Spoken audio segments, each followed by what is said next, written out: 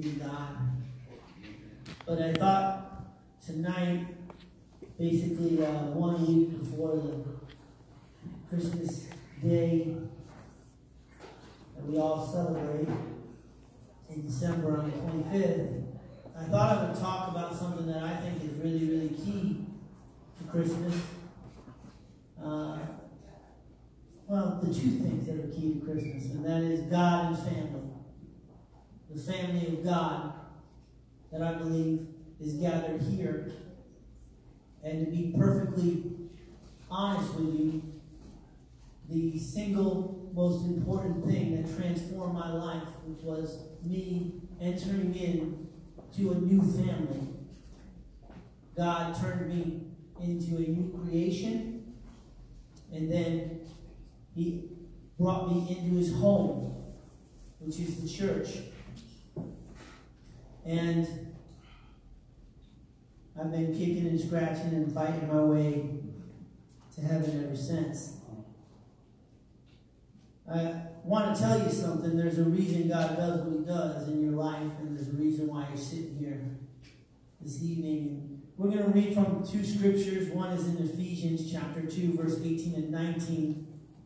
The other one is in Hebrews chapter 3, verse 5 and 6. Now, when I think about Christmas, honestly, for me, since I've been saved, my focus has always been on the family of Jesus. Because for me, I've had the ups and downs and all the kinds of swings that you can have. I've had Christmases where my family was broken apart. I come from a broken home. I've had Christmases where there were no gifts under the tree. I've had Christmases where my dad was so drunk that it didn't start until noon. I've had Christmases that were truly wonderful.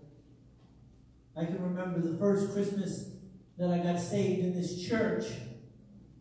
We had very little, but I was able to get my wife a little cat named Marshall. And Marshall was probably the greatest thing that I ever experienced. The first Christmas with Marshall, he loved to be finicky, and he loved all the toys, and we didn't have a kid back then. And so Marshall got all the gifts, and it was a wonderful, wonderful time. We truly enjoyed it. I still can look back fondly at those pictures. And I want you to consider that tonight, God's family. You know, that God does things. Because the Bible doesn't pull any punches here. It paints a very different picture than we often assume. Because in the context of family, what God is saying is that we have a relationship with Him. That He deals with us like a father deals with a son. That we are able to do His will, just like a father would hand over the family business to his son. And maybe we all have to deal with something that God wants us to deal with, that we all have trouble with. Anyone who has an older brother knows what I'm talking about, and that is that Jesus, He's the figure of our older brother. He gets the inheritance. He's the perfect one. And you have to deal with that. The fact that you're never going to upstage Jesus. You're never going to walk into God's house and be the one. The most important one in the house. Because Jesus is going to be there. And all the glory and all the power and all the authority is going to go to Jesus. And you're going to be His little younger brother or His little younger sister.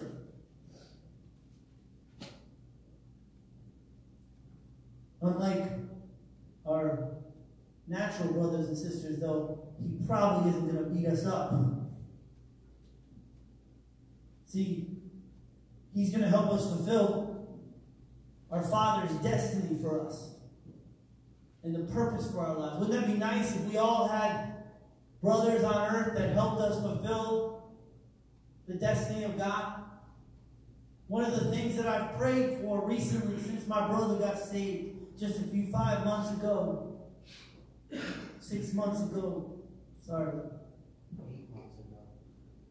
8 months ago. Oh, wow. Times are flying. I guess he isn't progressing the way I wanted him to.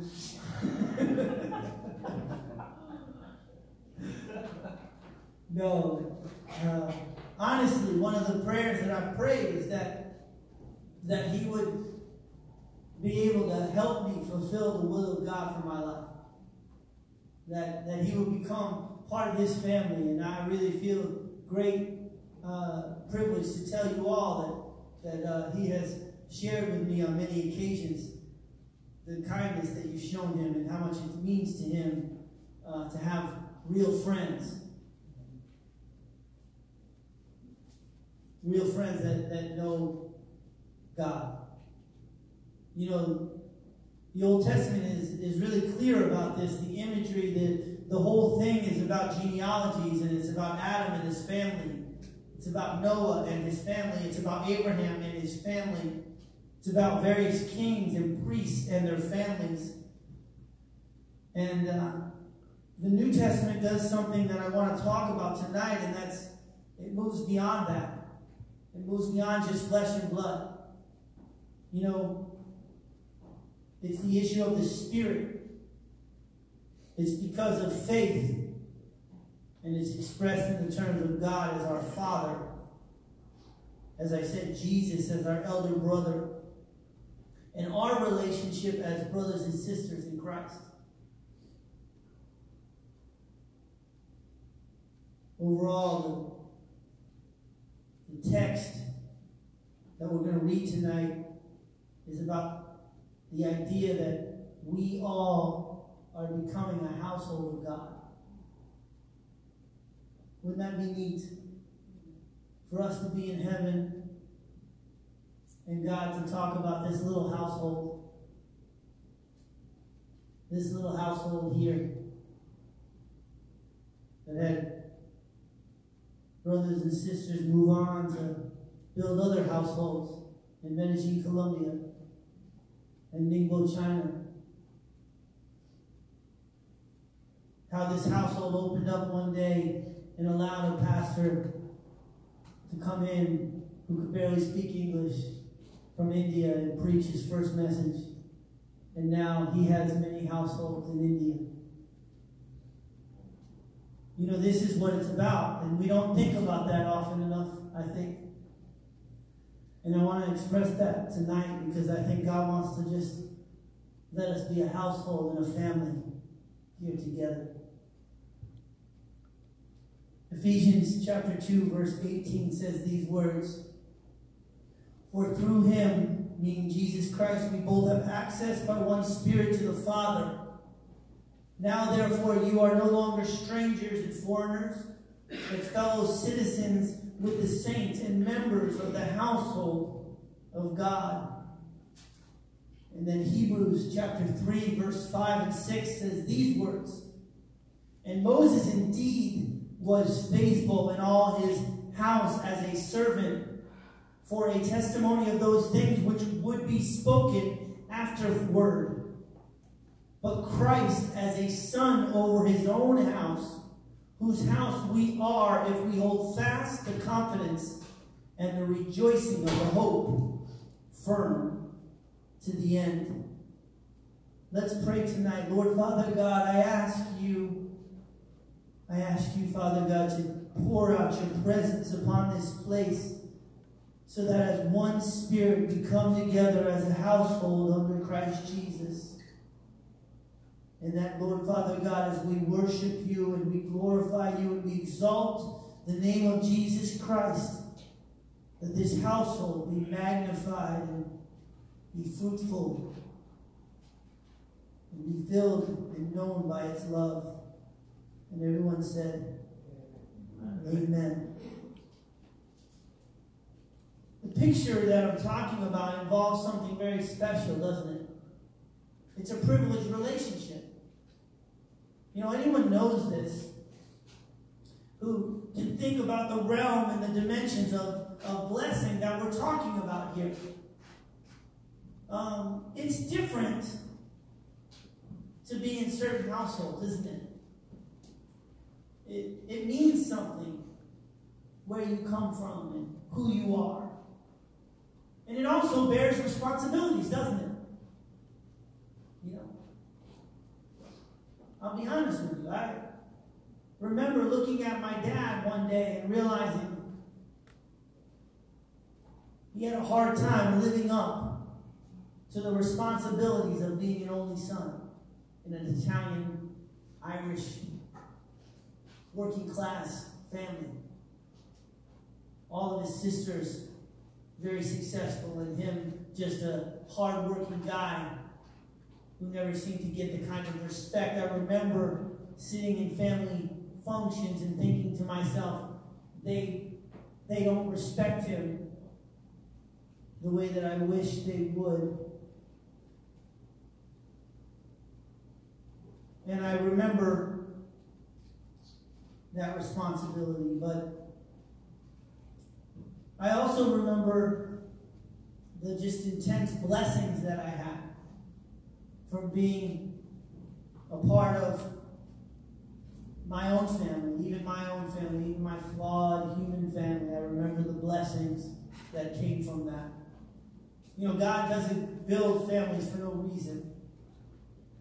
He doesn't build them just to spell them. But there are some myths out there that I think you have to think about. One of the biggest ones that we have to take care of right off the bat, because if we're going to be a family in a household, we have to have someone who runs the household. You're not a household if you're all doing your own thing. You're just a bunch of people who live near each other. Can we say amen? Or it's true. One of the biggest myths is that we're all God's children. That's not true. Entrance into the family of God is conditional. And it's clearly stated in the scripture. You know, it's through Jesus that we become a household with God. You know, another one that we have is once a child of God, always a child of God. I want to tell you something else. Continuance in the kingdom of God is also conditional. Hebrews 3:14 says, partakers of Christ, if we hold the beginning of our confidence steadfast to the end. If we do that. Steadfast to the end. I've often shared with you the amazing blessing of my children and my family and my wife. But I will tell you one thing. One of the most powerful moments in my entire life was when I looked at my wife and said, no matter how bad it gets, we're going to serve God. No matter what. We're going to serve God. No matter how bad. And I want to tell you, that wasn't necessarily an easy thing to say. But can I tell you, the approval that I felt from God is something that I hold in my heart dearly to this day. You know, God met me on a street corner. I was broken and desperate. I had no hope. He met me there. And he told me that I had to give him my life. That's what he told me. And that doesn't change because you spend a few years or a few months or a few days even. Some people nowadays, they think they spend a few days in church, they're all good. There's a lot of people like that. But that's not a family, like I said. See, a family knows that it's possible because by their own conduct, by their own lifestyle, by their own heart, and their own faith, they decide to stay within the family. They never move outside of it. They never go outside of it. They say, no, this is my family. A lot of us think we're like the Godfather, you know, and he keeps pulling me back in. But that's not how God is. God sits And he waits for his prodigal son to come. And then when he sees his son has made that decision and come to right thinking, he runs to him. But only then. Can I tell you that's what happened to me? That's exactly what happened to me. I don't think that's a mistake by God. It's a need that we have to let God renew our minds, to renew the attitudes that we have and the understandings that we have, to have an approach to our own role in the household of God, to say, this is how I need to be. You know, the prodigal son, it's an amazing story because he doesn't go back thinking he's going to have the same position. The amazing thing about that story is he goes back saying, the worst position in my father's household is better than the best position out here. That's his heart. He realizes what it's like out there.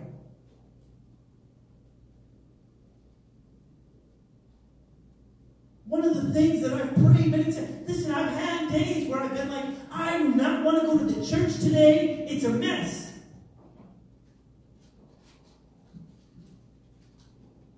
And I've had to say, God, get the devil out of my head. That is not right thinking. I don't care how many grape juices Ramon has dropped on the carpet. I'll come in and clean it. I don't care how many times my kid makes a mess in the nursery. I'll go and I'll clean it gladly. I don't care how many times some teenager comes in here and doesn't even want to be here. I'll preach the word of God. And as a parent, I will bring them gladly into God's house because I love them. Because I care for them. And because I'm going to give them every opportunity to see what God can do in their lives. Because that day, when they run to him, I want to be there. I want to be a part of that household. I know that I said some tough things tonight already, but I want to just tell you something. Being a part of a household is tough. You know, when I think of, like I said, the Christmas spirit and the Christmas holiday, I think of a tough time. You know, I remember a preacher joking about, you know, it's not hard, it's not easy to ride on a donkey while you're pregnant for 50 miles. You know, we glamorize things, don't we? Oh, the humble Jesus in a manger. That's not how it was. It was cold and it was harsh and the conditions weren't good. And it was difficult. And they were saying to themselves, we're going to serve God no matter what. That's what they were saying. Don't get involved in all of the things that aren't of God.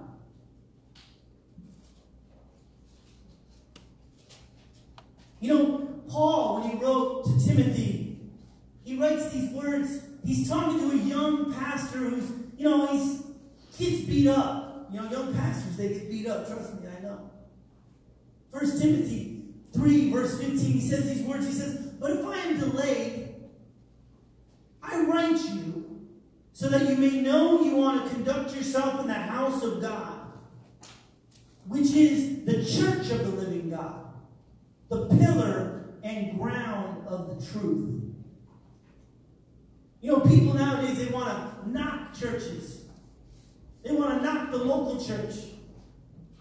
Oh, man, the local churches, you got to deal with local people. And, you know, just listen to Joel Osteen, you'll be fine.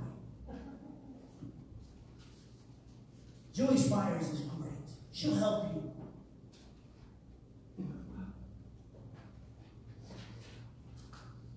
I want to tell you something.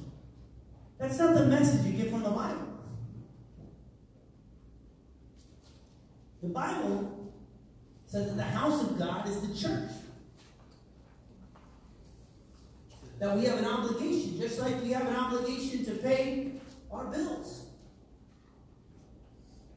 at our home.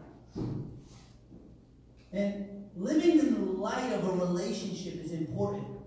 You know, we all talk about living in the light of God, right? And having the God's light shine in our lives. But have you ever shined the light in a place that's really dark? Or has been dark for a while?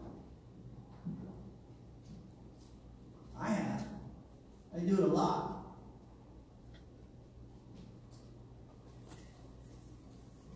I inspect old, nasty pump rooms and risers where no one goes for years sometimes. You shine a light in there, and you see some nice things like black widows. Some insects that I don't even know what they are.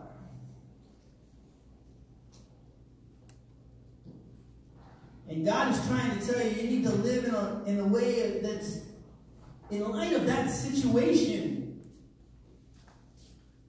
I've scared off a lot of things, and you need to understand something. It needs to mean something to you, the house of God, and where you are, and what God has done in your life. You need to esteem it and value it.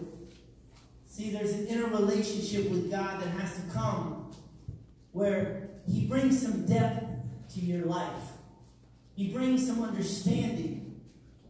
He adds like extra dimensions to who you are as a person.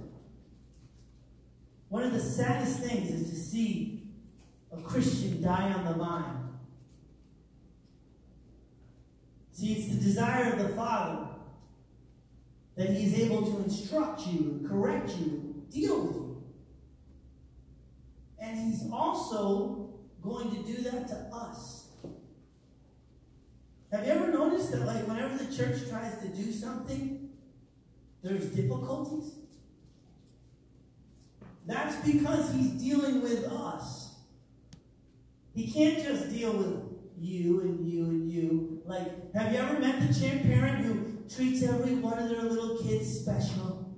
Oh yeah, Johnny, he gets peanut butter, but it's a real thin layer.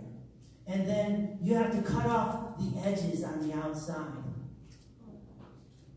And then, oh, Toby, she doesn't drink grape juice. No, we gotta have something special for her.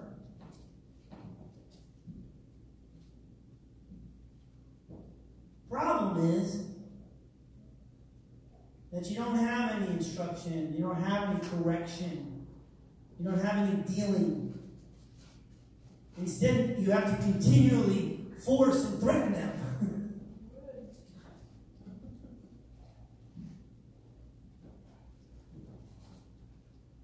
See, the Psalm says it like this. See, there's a basis of your response that has to come, and it has to be obedient.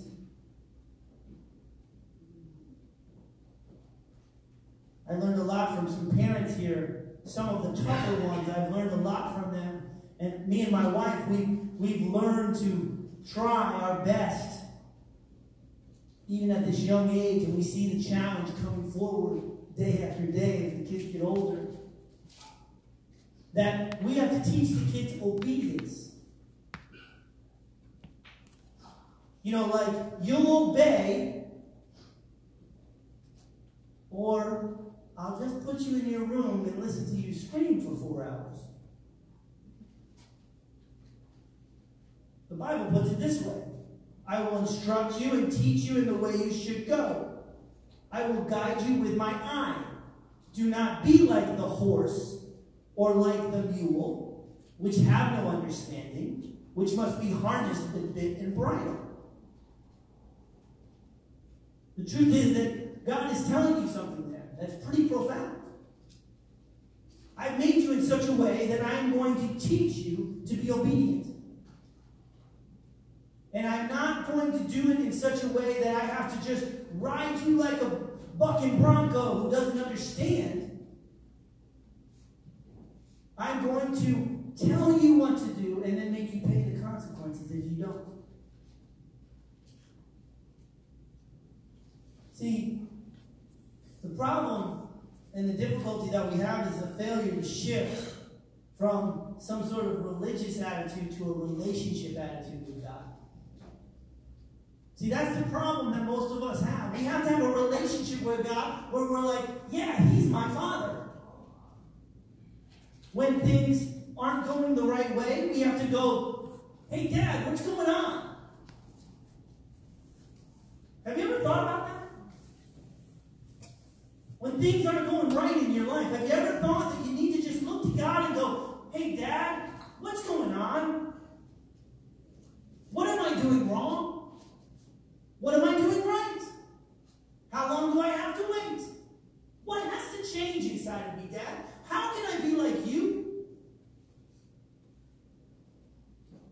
Because I want to tell you something. God wants you to be like His Son, Jesus. And He'll make you that way. He will. He's faithful. But you have to make that shift to that relationship where your view and perception of God is not what the slanderers would say. You can't misrepresent God. And you can't believe the misrepresentations of the enemy. Because they will misrepresent God. Sometimes by overtly lying. Sometimes by playing on your guilt. Or your failures. Sometimes they'll do it by making you feel a sense of personal worth or merit.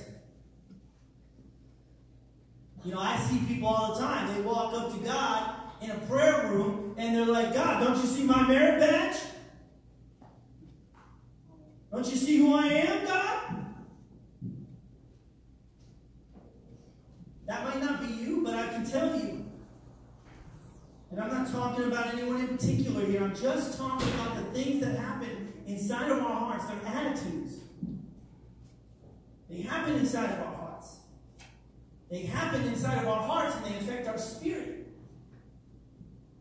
And then sometimes we get a collection of those things all together. We get others like we are.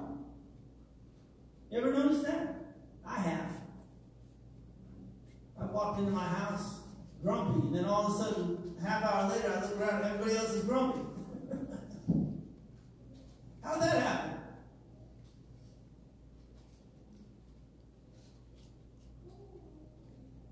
It's because there's a responsibility that I have when I walk in my house. Responsibility to have an attitude that can be reciprocated. See, sometimes many people, they have a big problem because we only act in response.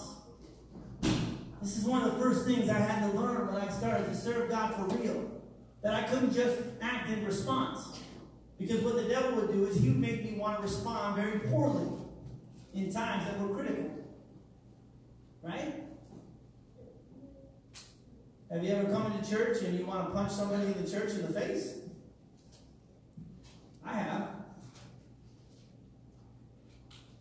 God bless you. Women, you're always nicer than us men, but this is how we would all.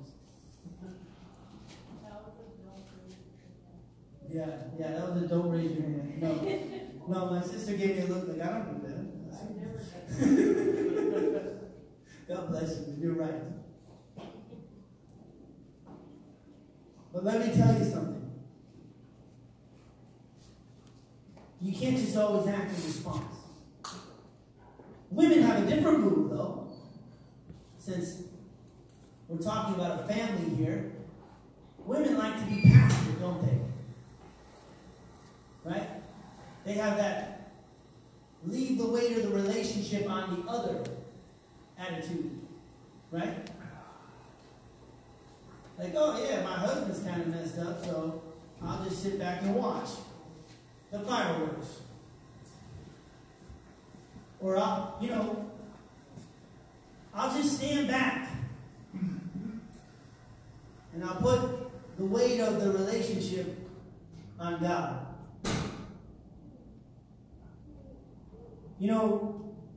It's a misassumption that if a relationship is genuine and true, that we're at liberty to act whatever way we want. Like we can act without impunity. That's the attitude that the world has. Well, if God's good, he wouldn't do that. If God's good, he'll love me no matter what. You know how many sinners I've heard? They're like, why would God have a problem? I drink a little bit too much. Oh well. If God's good, why would he make me like beer so much?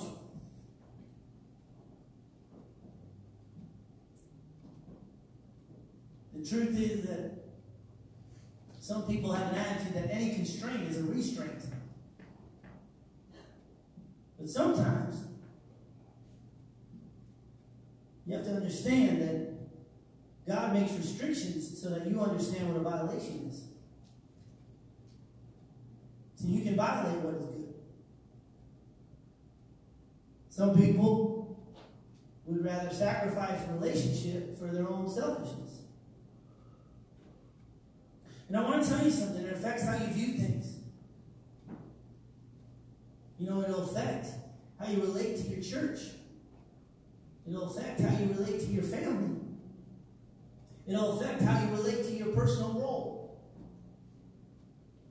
So let's talk about that. Let's talk about Jesus tonight. I close with the fact that we're supposed to be like Jesus and how Jesus acted towards the family. See, Jesus had an attitude towards the family. Jesus did things like died on the cross and then waited for his brothers to get saved.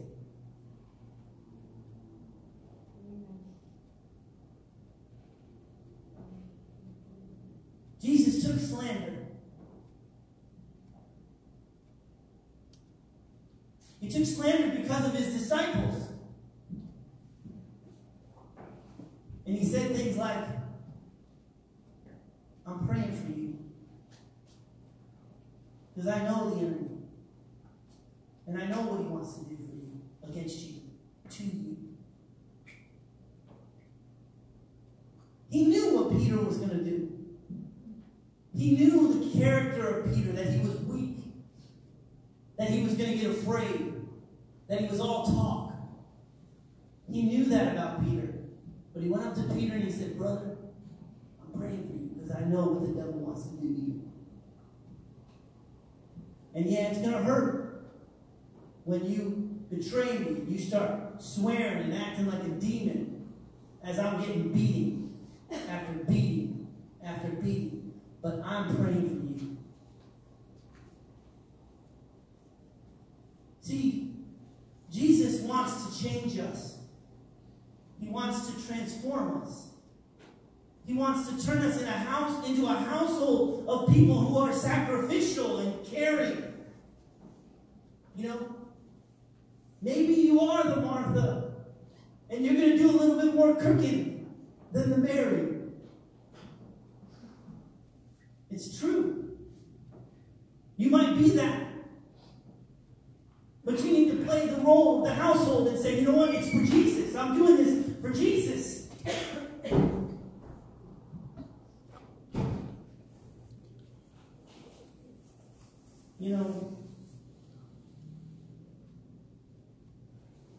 No matter what your personal role is,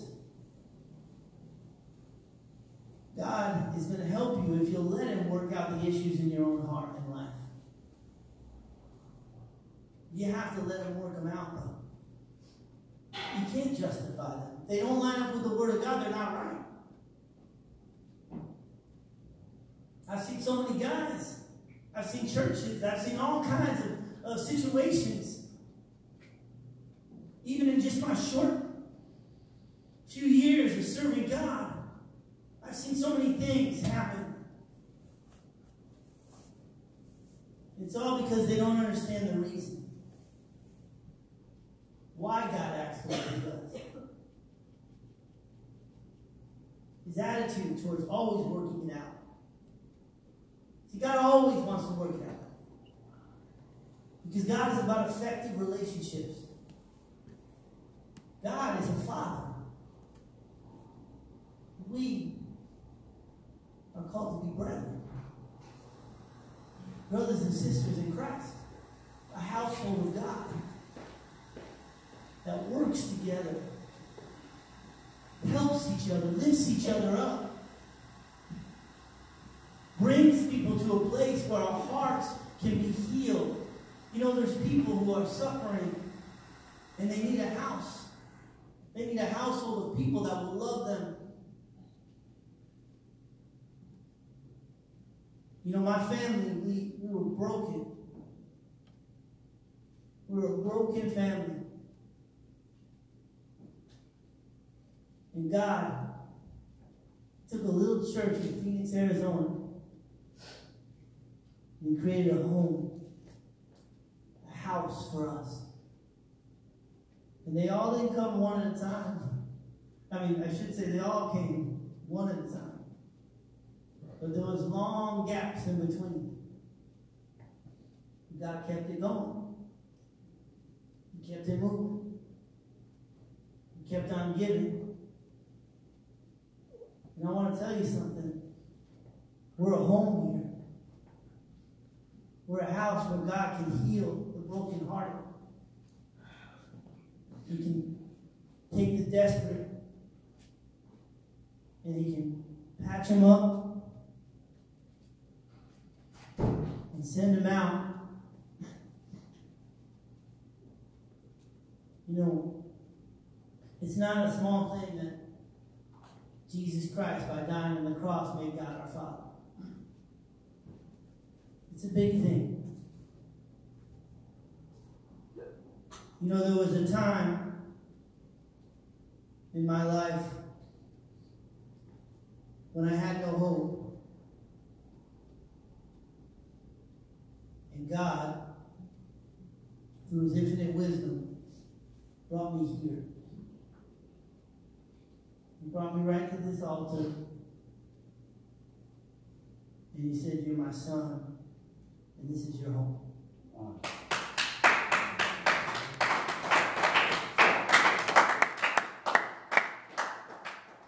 I want to tell you something tonight. You're all his sons and daughters. Live that way. Take hold of it. Grasp the magnitude of it and the responsibility of it and just embrace it. Just take a hold of Jesus and say, "I ain't letting go." You'll never regret it. Like every head bowed and every eye closed in this place. We serve an awesome God. And I want to give each and every one of us a moment to come to God's altar. And God's altar is not something that's built by human hands. God's altar is built by the Holy Spirit. It says that whenever two or more of us gather together, he is there. And I want to tell you tonight, he's here. And he wants to touch hearts. And he wants to transform people.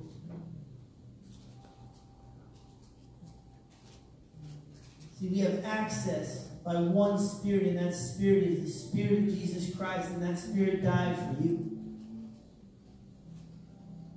That Spirit poured out its blood on Calvary's cross so that you could be forgiven. So that all your guilt and all your shame could be thrown into a sea of forgetfulness. If you're here in this place and you're not born again, you're backslidden. You never have asked Jesus to be your Lord and Savior. You never said, "God, be my Father in heaven. I need your forgiveness. I need your grace. I need Jesus to pay the price for me. I see what I've done now. I see what I've done wrong. I see the price that I would pay if I were to live on my own merits. And I don't want to live on those anymore. I want to repent and ask you to be my Lord and Savior. In this place, you're not right with God. You raise your hand from left to right. You want to be forgiven of your sins. God loves you. He cares about you. He cares about you. He knows what you're going through. That feeling inside you, that's the Holy Spirit. It's God saying, come. Maybe you're backslidden.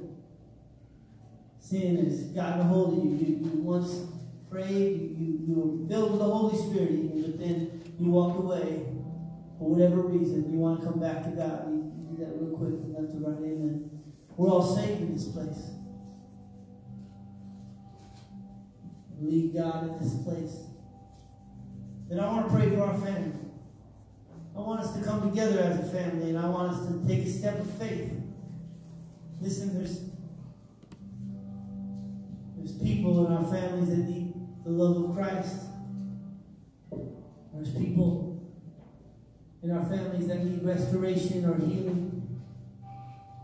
I want you to come forward. We're going to open up these altars. You stand. We're going to sing a song. You come forward. Listen. We're going to pray together as one family. Create in me a clean heart. Create in me a clean heart, oh God. God on the cross. And renew a right spirit within me. Rose from the dead in 3 days. Create in me a clean heart, oh God.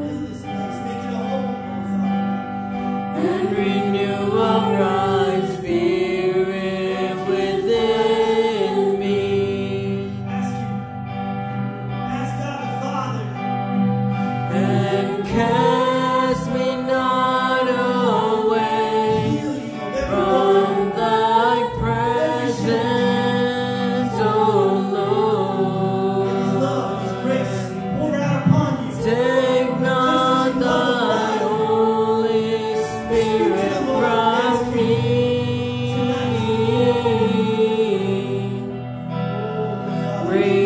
Restore unto me the joy of thy salvation, and renew a right spirit within me. Create in me a clean heart, oh God. And renew a right spirit within me.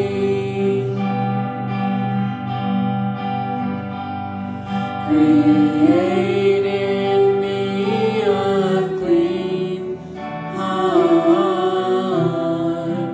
oh God. And renew a right spirit within me.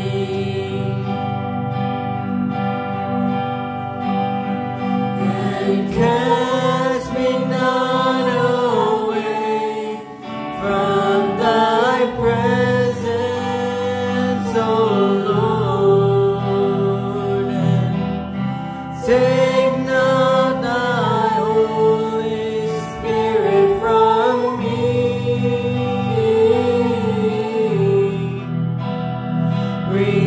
Restore unto me the joy of thy salvation,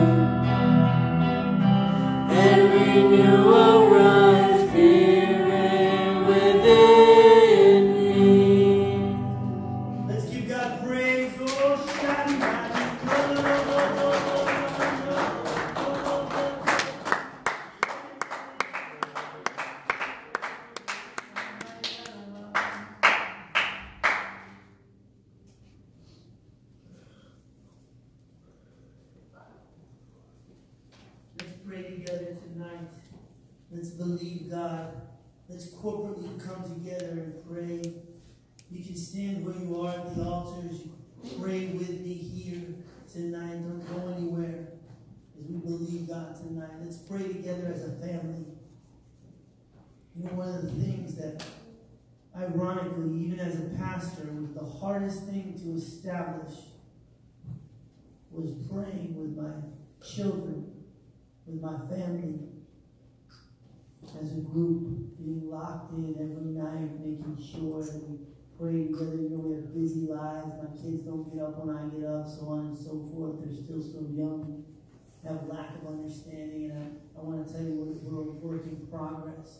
I want to do that tonight, though, together as a church, because it's the same here. We all have our own little areas, our own lives, our own things that are areas of influence, areas where God wants us to do a work, even together as we corporately come together to do different activities. We need that knitting together. And it's important that we establish that. And I want to pray tonight together. I feel the great presence of God here. And let's believe God. And let's pray together as I lead you in prayer. Let's get a hold of Jesus. Repeat this prayer. Say, Father God, I am your son. Lord, Father God, I ask you, as you have made me your child, fill me right now with your Holy Spirit. I want to be one with you. I want to be knit to you. I want to have Jesus as the Lord of my household.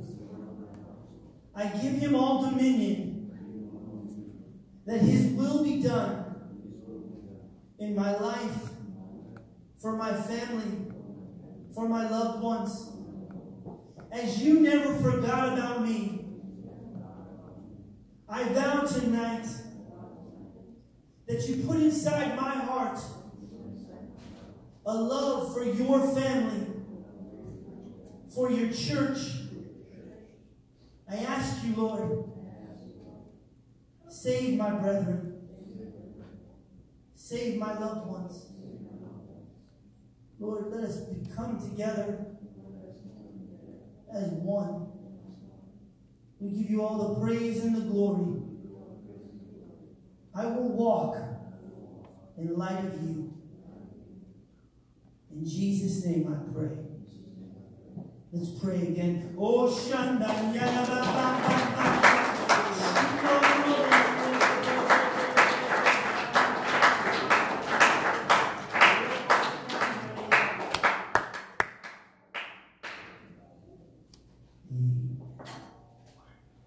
Praise God.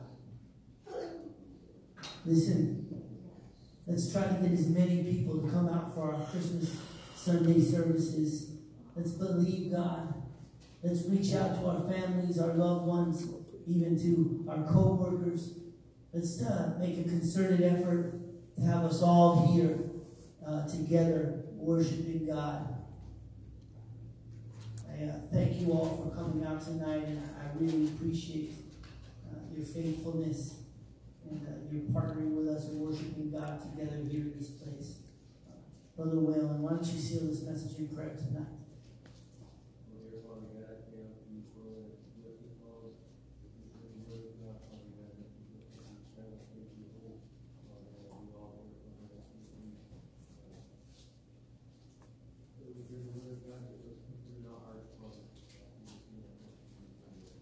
Amen. Make a friend before you go tonight.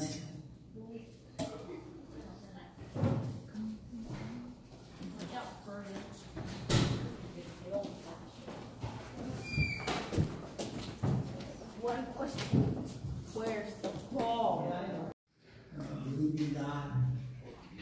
But I thought tonight, basically 1 week before the Christmas Day that we all celebrate in December on the 25th, I thought I would talk about something that I think is really, really key to Christmas. well, the two things that are key to Christmas, and that is God and family. The family of God that I believe is gathered here. And to be perfectly honest with you, the single most important thing that transformed my life, which was me entering in to a new family. God turned me into a new creation, and then He brought me into His home, which is the church. And I've been kicking and scratching and fighting my way to heaven ever since. I want to tell you something. There's a reason God does what He does in your life, and there's a reason why you're sitting here this evening. We're going to read from two scriptures. One is in Ephesians chapter 2, verse 18 and 19. The other one is in Hebrews chapter 3, verse 5 and 6. Now, when I think about Christmas, honestly, for me, since I've been saved, my focus has always been on the family of Jesus. Because for me, I've had the ups and downs and all the kinds of swings that you can have. I've had Christmases where my family was broken apart. I come from a broken home. I've had Christmases where there were no gifts under the tree. I've had Christmases where my dad was so drunk that it didn't start until noon. I've had Christmases that were truly wonderful. I can remember the first Christmas that I got saved in this church. We had very little, but I was able to get my wife a little cat named Marshall. And Marshall was probably the greatest thing that I ever experienced. The first Christmas with Marshall, he loved to be finicky, and he loved all the toys, and we didn't have a kid back then, and so Marshall got all the gifts, and it was a wonderful, wonderful time. We truly enjoyed it. I still can look back fondly at those pictures, and I want you to consider that tonight, God's family. You know, that God does things because the Bible doesn't pull any punches here. It paints a very different picture than we often assume. Because in the context of family, what God is saying is that we have a relationship with Him. That He deals with us like a father deals with a son. That we are able to do His will, just like a father would hand over the family business to his son. And maybe we all have to deal with something that God wants us to deal with, that we all have trouble with. Anyone who has an older brother knows what I'm talking about, and that is that Jesus, He's the figure of our older brother. He gets the inheritance. He's the perfect one. And you have to deal with that. The fact that you're never going to upstage Jesus. You're never going to walk into God's house and be the one.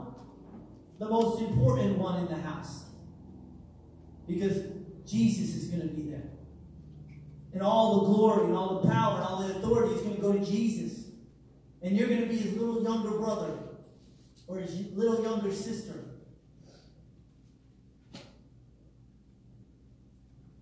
Unlike our natural brothers and sisters, though, He probably isn't going to beat us up. See, He's going to help us fulfill our Father's destiny for us and the purpose for our lives. Wouldn't that be nice if we all had brothers on earth that helped us fulfill the destiny of God? One of the things that I've prayed for recently since my brother got saved just 5 months ago, 6 months ago, sorry. 8 months ago. Oh, that's wow. Times are flying. I guess he isn't progressing the way I wanted him to. No. Honestly, one of the prayers that I prayed is that He would be able to help me fulfill the will of God for my life. That he will become part of this family. And I really feel great privilege to tell you all that he has shared with me on many occasions the kindness that you've shown him and how much it means to him to have real friends. Real friends that know God. You know, the Old Testament is really clear about this. The imagery, the whole thing is about genealogies, and it's about Adam and his family. It's about Noah and his family. It's about Abraham and his family. It's about various kings and priests and their families. And the New Testament does something that I want to talk about tonight, and it moves beyond that. It moves beyond just flesh and blood. You know, it's the issue of the Spirit. It's because of faith. And it's expressed in the terms of God as our Father. As I said, Jesus as our elder brother. And our relationship as brothers and sisters in Christ. Overall, the text that we're going to read tonight is about the idea that we all are becoming a household of God. Wouldn't that be neat? For us to be in heaven and God to talk about this little household. This little household here that had brothers and sisters move on to build other households in Medellin, Colombia, and Ningbo, China. How this household opened up one day and allowed a pastor to come in who could barely speak English from India and preach his first message. And now he has many households in India. You know, this is what it's about. And we don't think about that often enough, I think. And I want to express that tonight because I think God wants to just let us be a household and a family here together. Ephesians chapter 2, verse 18 says these words. For through him, meaning Jesus Christ, we both have access by one Spirit to the Father. Now, therefore, you are no longer strangers and foreigners, but fellow citizens with the saints and members of the household of God. And then Hebrews chapter 3, verse 5 and 6 says these words. And Moses indeed was faithful in all his house as a servant for a testimony of those things which would be spoken afterward. But Christ as a son over his own house, whose house we are if we hold fast the confidence and the rejoicing of the hope firm to the end. Let's pray tonight. Lord Father God, I ask you, Father God, to pour out your presence upon this place so that as one Spirit we come together as a household under Christ Jesus. And that, Lord Father God, as we worship you and we glorify you and we exalt the name of Jesus Christ, that this household be magnified and be fruitful and be filled and known by its love. And everyone said, Amen. The picture that I'm talking about involves something very special, doesn't it? It's a privileged relationship. You know, anyone knows this who can think about the realm and the dimensions of blessing that we're talking about here. It's different to be in certain households, isn't it? It means something where you come from and who you are. And it also bears responsibilities, doesn't it? You know,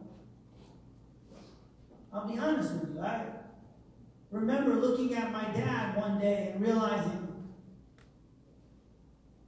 he had a hard time living up to the responsibilities of being an only son in an Italian, Irish, working class family. All of his sisters very successful, and him just a hard-working guy who never seemed to get the kind of respect. I remember sitting in family functions and thinking to myself, they don't respect him the way that I wish they would. And I remember that responsibility, but I also remember the just intense blessings that I had from being a part of my own family, even my flawed human family. I remember the blessings that came from that. You know, God doesn't build families for no reason. He doesn't build them just to spell them. But there are some myths out there that I think you have to think about. One of the biggest ones that we have to take care of right off the bat, because if we're going to be a family in a household, we have to have someone who runs the household. You're not a household if you're all doing your own thing. You're just a bunch of people who live near each other. Can we say amen? Or it's true. One of the biggest myths is that we're all God's children. That's not true. Entrance into the family of God is conditional. And it's clearly stated in this scripture. You know, it's through Jesus that we become a household with God. You know, another one that we have is once a child of God, always a child of God. I want to tell you something else. Continuance in the kingdom of God is also conditional. Hebrews 3:14 says, partakers of Christ, if we hold the beginning of our confidence steadfast to the end. If we do that. Steadfast to the end. I've often shared with you the amazing blessing of my children and my family and my wife. But I will tell you one thing. One of the most powerful moments in my entire life was when I looked at my wife and said, no matter how bad it gets, we're going to serve God. No matter what. We're going to serve God. No matter how bad. And I want to tell you that wasn't necessarily an easy thing to say. But can I tell you the approval that I felt from God is something that I hold in my heart dearly to this day. You know, God met me on a street corner. I was broken and desperate. I had no hope. He met me there. And he told me that I had to give him my life. That's what he told me. And that doesn't change because you spend a few years or a few months or a few days even. Some people nowadays, they think they spend a few days in church, they're all good. There's a lot of people like that. But that's not a family, like I said. See, a family knows that it's possible because by their own conduct, by their own lifestyle, by their own heart and their own faith, they decide to stay within the family. They never move outside of it. They never go outside of it. They say, no, this is my family. A lot of us think we're like the Godfather, you know, and he keeps pulling me back in. But that's not how God is. God sits and he waits for his prodigal son to come. And then when he sees his son has made that decision and come to right thinking, he runs to him. But only then. Can I tell you that's what happened to me? That's exactly what happened to me. I don't think that's a mistake by God. It's a need that we have to let God renew our minds, to renew the attitudes that we have and the understandings that we have, to have an approach to our own role in the household of God, to say, this is how I need to be. You know, the prodigal son, it's an amazing story because he doesn't go back thinking he's going to have the same position. The amazing thing about that story is he goes back saying, the worst position in my father's household is better than the best position out here. That's his heart. He realizes what it's like out there.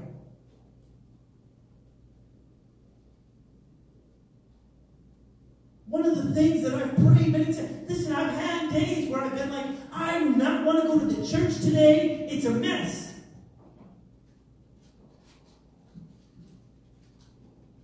And I've had to say, God, get the devil out of my head.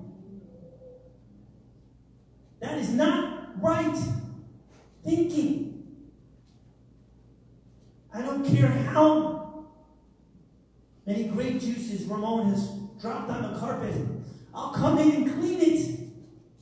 I don't care how many times my kid makes a mess in the nursery. I'll go and I'll clean it gladly. I don't care how many times some teenager comes in here and doesn't even want to be here. I'll preach the word of God.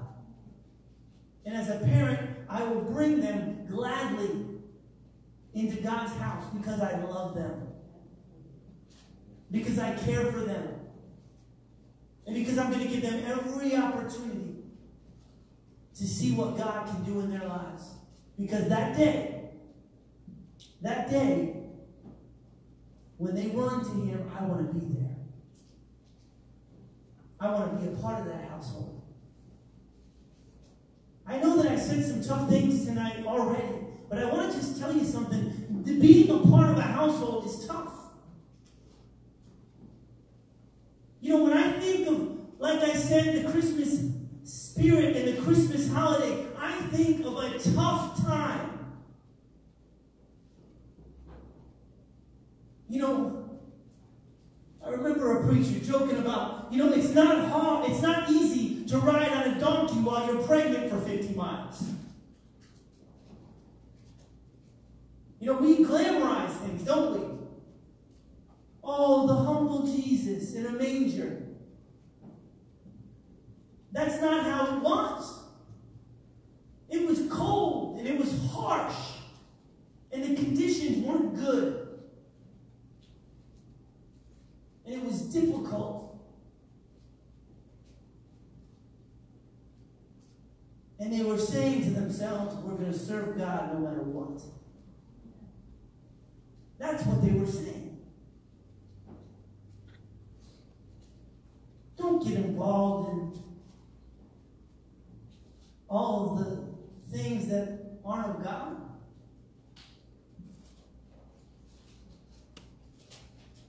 You know, Paul, when he wrote to Timothy, he writes these words. He's talking to a young pastor who's, you know, he's gets beat up. You know, young pastors, they get beat up. Trust me, I know. 1 Timothy 3, verse 15, he says these words. He says, but if I am delayed, I write you so that you may know you ought to conduct yourself in the house of God, which is the church of the living God, the pillar and ground of the truth. You know, people nowadays, they want to knock churches. They want to knock the local church. Oh, man, the local churches, you got to deal with local people. And, you know, just listen to Joel Osteen, you'll be fine. Joyce Myers is great. She'll help you.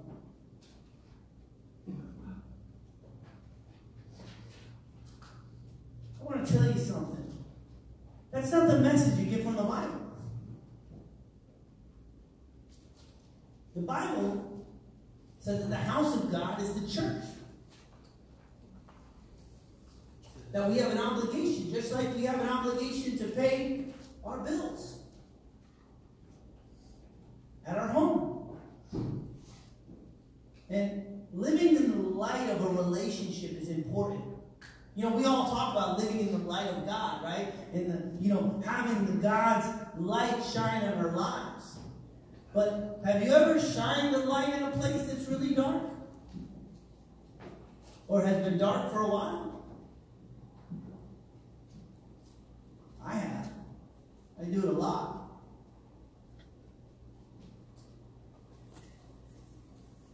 I inspect old, nasty pump rooms and risers where no one goes for years sometimes. You shine a light in there, and you see some nice things like black widows. Some insects that I don't even know what they are.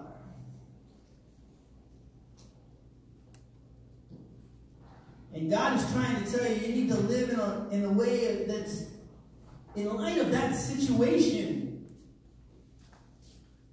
I've scared off a lot of things, and you need to understand something. It needs to mean something to you, the house of God, and where you are, and what God has done in your life. You need to esteem it and value it. See, there's an inner relationship with God that has to come, where He brings some depth to your life.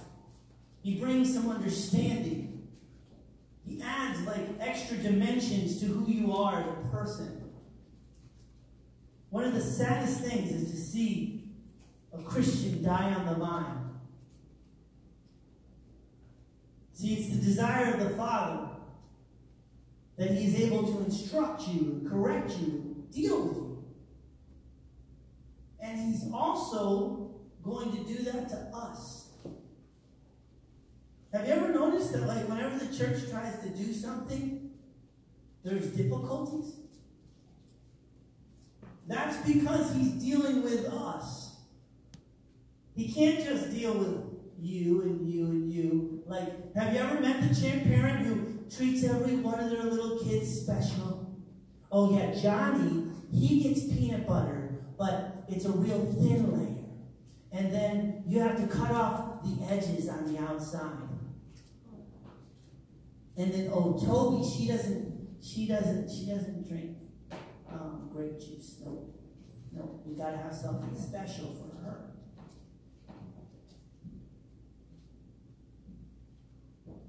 Problem is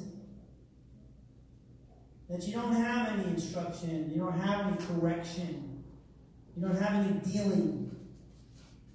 Instead, you have to continually force and threaten them.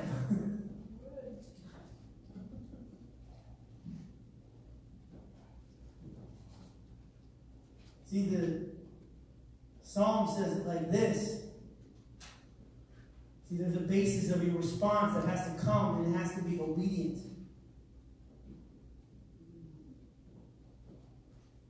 I learned a lot from some parents here. Some of the tougher ones, I've learned a lot from them.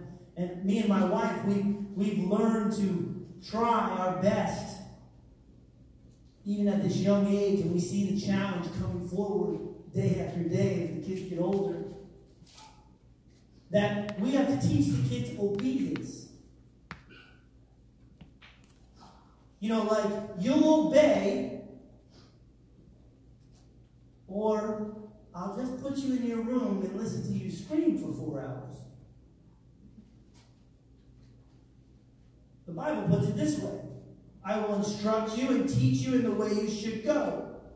I will guide you with my eye. Do not be like the horse or like the mule, which have no understanding, which must be harnessed with bit and bridle. The truth is that God is telling you something there that's pretty profound. I've made you in such a way that I am going to teach you to be obedient. And I'm not going to do it in such a way that I have to just ride you like a bucking bronco who doesn't understand.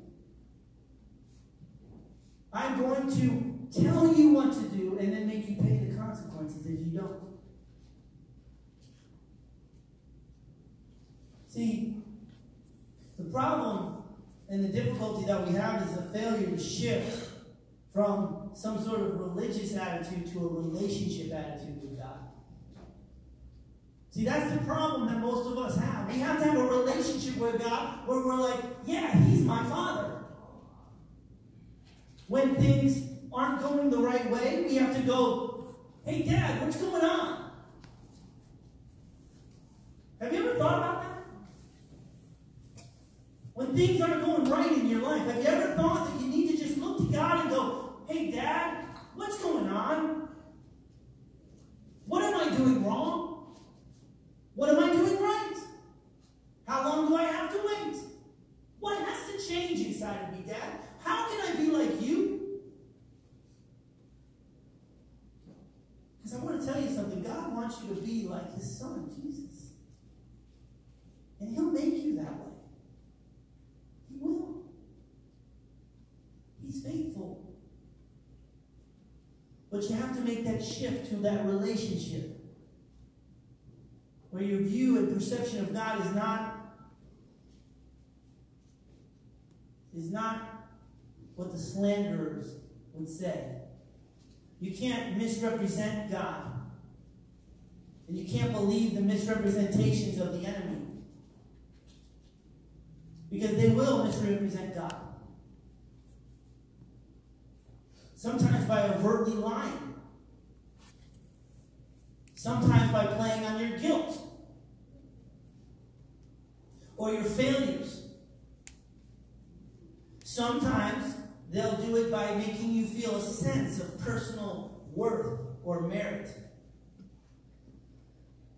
You know, I see people all the time. They walk up to God in a prayer room and they're like, God, don't you see my merit badge? Don't you see who I am, God? That might not be you, but I can tell you. And I'm not talking about anyone in particular here. I'm just talking about the things that happen inside of our hearts. They're attitudes. They happen inside of our hearts. They happen inside of our hearts and they affect our spirit. And then sometimes we get a collection of those things all together. We get others like we are. You ever notice that? I have. I walked into my house grumpy, and then all of a sudden, a half hour later, I look around and everybody else is grumpy. How'd that happen?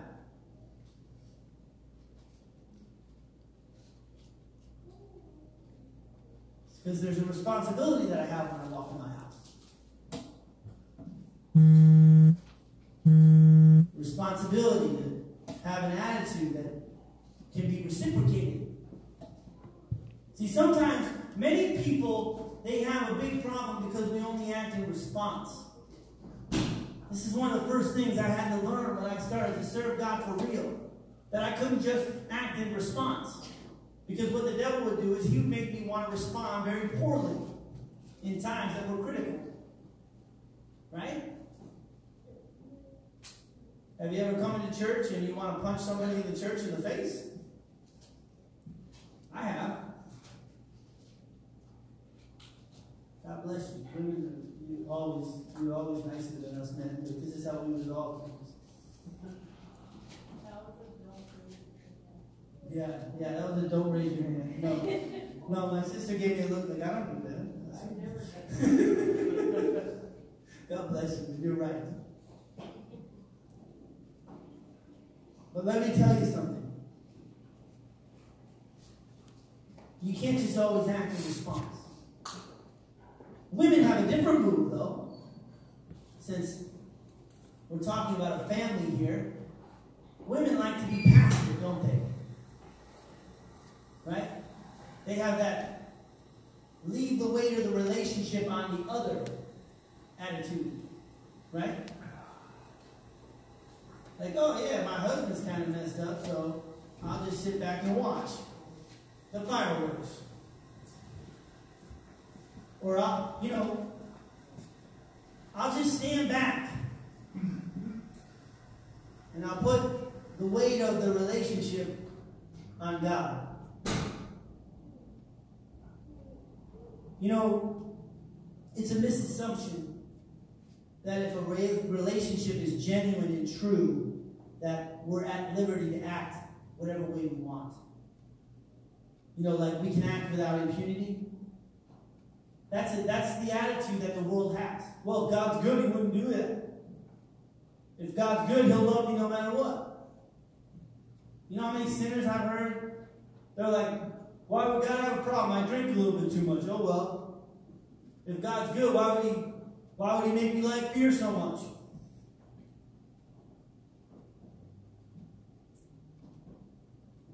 The truth is that some people have an attitude that any constraint is a restraint.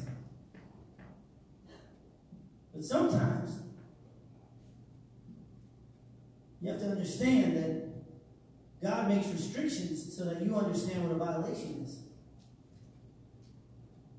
So you can violate what is good. Some people would rather sacrifice a relationship for their own selfishness. And I want to tell you something. It affects how you view things. You know, it'll affect how you relate to your church. It'll affect how you relate to your family. It'll affect how you relate to your personal role. So let's talk about that. Let's talk about Jesus tonight. I close with the fact that we're supposed to be like Jesus and how Jesus acted towards the family. See, Jesus had an attitude towards the family. You know, Jesus did things like died on the cross and then waited for his brothers to get saved.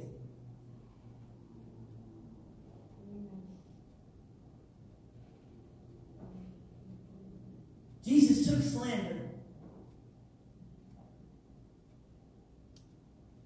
He took slander because of his disciples. And he said things like, I'm praying for you. Because I know the enemy. And I know what he wants to do for you, against you, to you. He knew what Peter was going to do. He knew the character of Peter, that he was weak, that he was going to get afraid, that he was all talk. He knew that about Peter.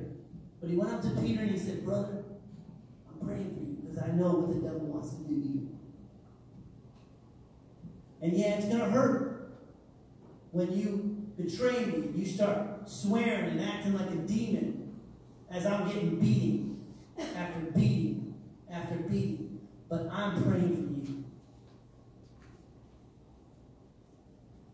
See, Jesus wants to change us. He wants to transform us. He wants to turn us into a household of people who are sacrificial and caring. You know, maybe you are the Martha, and you're going to do a little bit more cooking than the Mary. It's true. You might be that. But you need to play the role of the household and say, you know what, it's for Jesus. I'm doing this for Jesus.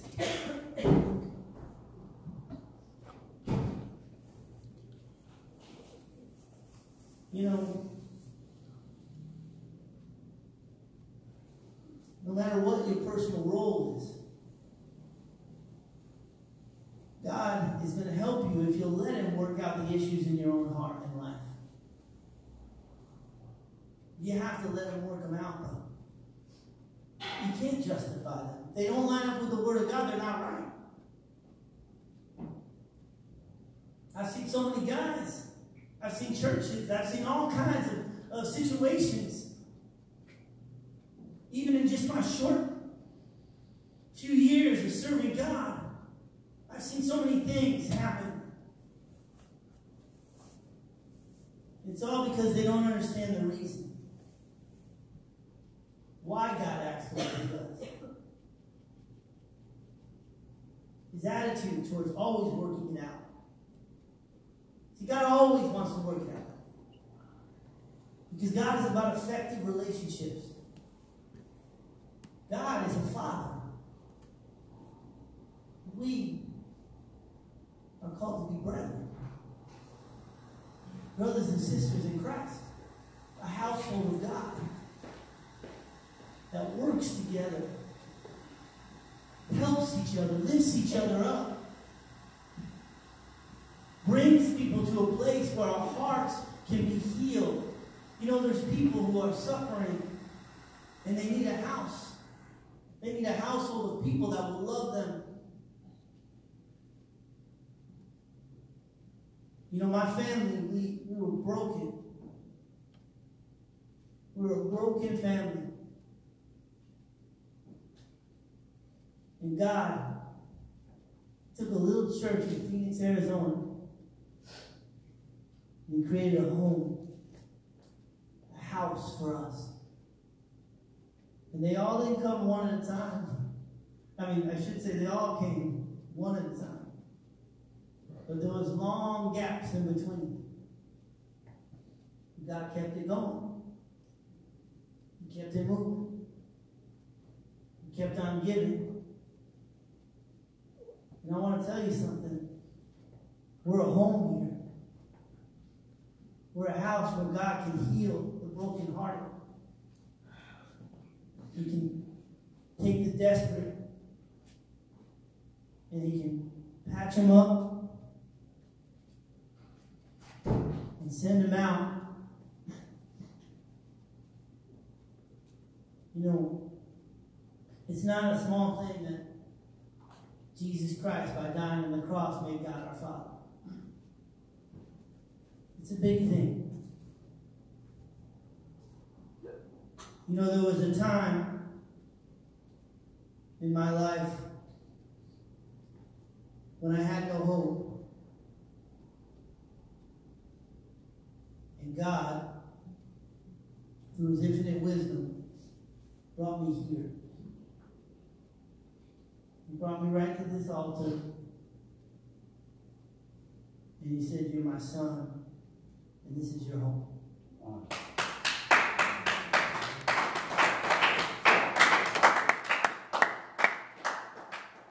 I want to say something tonight. You're all His sons and daughters. Live that way. Take hold of it. Grasp the magnitude of it and the responsibility of it, and just embrace it. Just take a hold of Jesus and say, "I ain't letting go." You'll never regret it. Like every head bowed and every eye closed in this place. We serve an awesome God. And I want to give each and every one of us a moment to come to God's altar. And God's altar is not something that's built by human hands. God's altar is built by the Holy Spirit. It says that whenever two or more of us gather together, He is there. And I want to tell you tonight, He's here. And He wants to touch hearts. And He wants to transform people.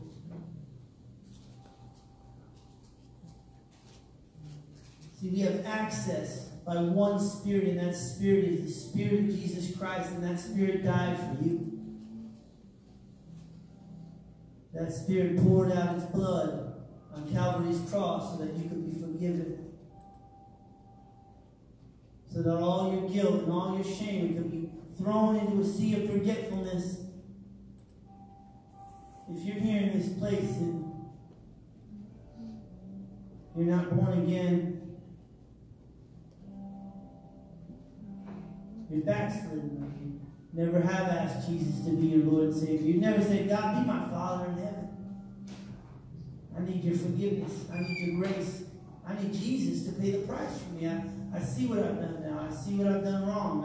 I see the price that I would pay if I were to live on my own merits. And I don't want to live on those anymore. I want to repent and ask you to be my Lord and Savior. In this place, you're not right with God. You raise your hand from left to right. You want to be forgiven of your sins.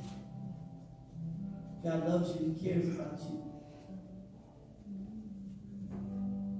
cares about you. He knows what you're going through. That feeling inside you, that's the Holy Spirit. It's God saying, come. Maybe you're backslidden. Sin has gotten a hold of you. You once prayed, you were filled with the Holy Spirit, even, but then you walked away for whatever reason. You want to come back to God. You do that real quick from left to right. Amen. We're all saved in this place. Believe God in this place. Then I want to pray for our family. I want us to come together as a family, and I want us to take a step of faith. Listen, there's people in our families that need the love of Christ. There's people in our families that need restoration or healing. I want you to come forward. We're going to open up these altars. You stand. We're going to sing a song. You come forward. Listen. We're going to pray together as one family. Create in me a clean heart. Create in me a clean heart, oh God. And renew a right spirit within me. Rose from the dead in 3 days. Create in me a clean heart, oh God. And renew a right spirit within me. Ask God the Father.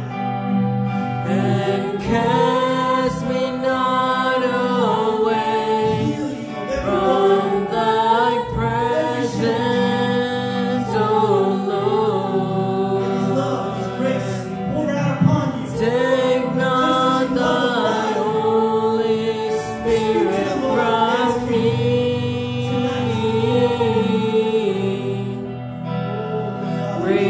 Restore unto me the joy of thy salvation, and renew a right spirit within me. Create in me a clean heart, oh God. And renew a right spirit within me.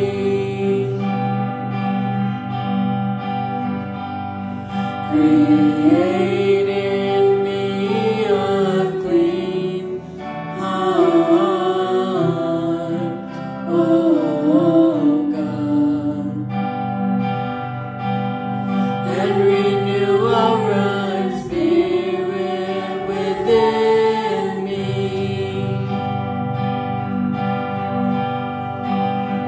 And cast me not away from thy presence, O Lord. And take not thy Holy Spirit from me.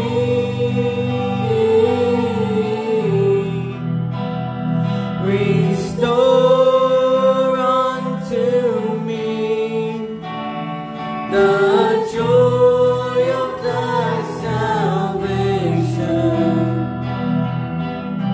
and renew a right spirit within me. Let's give God praise. Oh,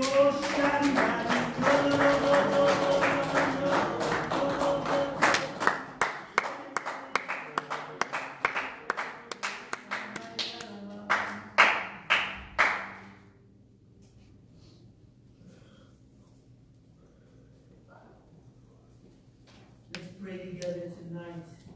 Let's believe God. Let's corporately come together and pray. You can stand where you are at the altars. You pray with me here. tonight. Don't go anywhere as we believe God tonight. Let's pray together as a family. You know, one of the things that, ironically, even as a pastor, was the hardest thing to establish was praying with my children, with my family, as a group, being locked in every night, making sure that we pray together. You know, we have busy lives. My kids don't get up when I get up, so on and so forth. They're still so young, have lack of understanding, and I want to tell you we're a work in progress. I want to do that tonight, though, together as a church, because it's the same here. We all have our own little areas, our own lives, our own things that are areas of influence, areas where God wants us to do a work, even together as we corporately come together to do different activities. We need that knitting together. And it's important that we establish that. And I want to pray tonight together. I feel the great presence of God here. And let's believe God. And let's pray together as I lead you in prayer. Let's get a hold of Jesus. Repeat this prayer. Say, Father God, I am your son. Lord, Father God, I ask you, as you have made me your child, fill me right now with your Holy Spirit. I want to be one with you. I want to be knit to you. I want to have Jesus as the Lord of my household. I give him all dominion, that his will be done in my life, for my family, for my loved ones. As you never forgot about me, I vow tonight that you put inside my heart a love for your family, for your church. I ask you, Lord, save my brethren, save my loved ones. Lord, let us come together as one. We give you all the praise and the glory. I will walk in light of you. In Jesus' name I pray. Let's pray again. Oh, Shanda.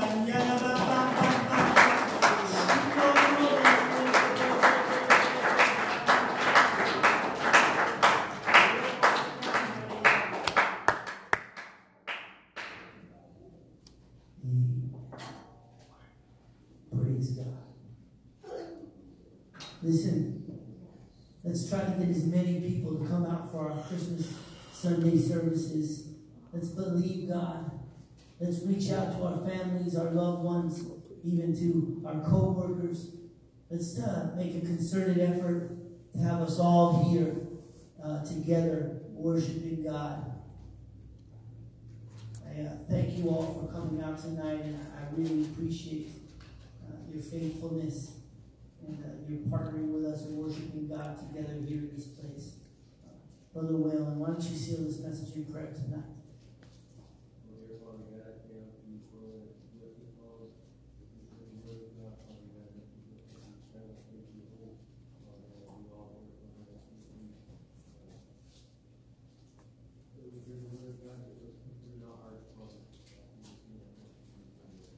Amen. Make a friend before you go tonight.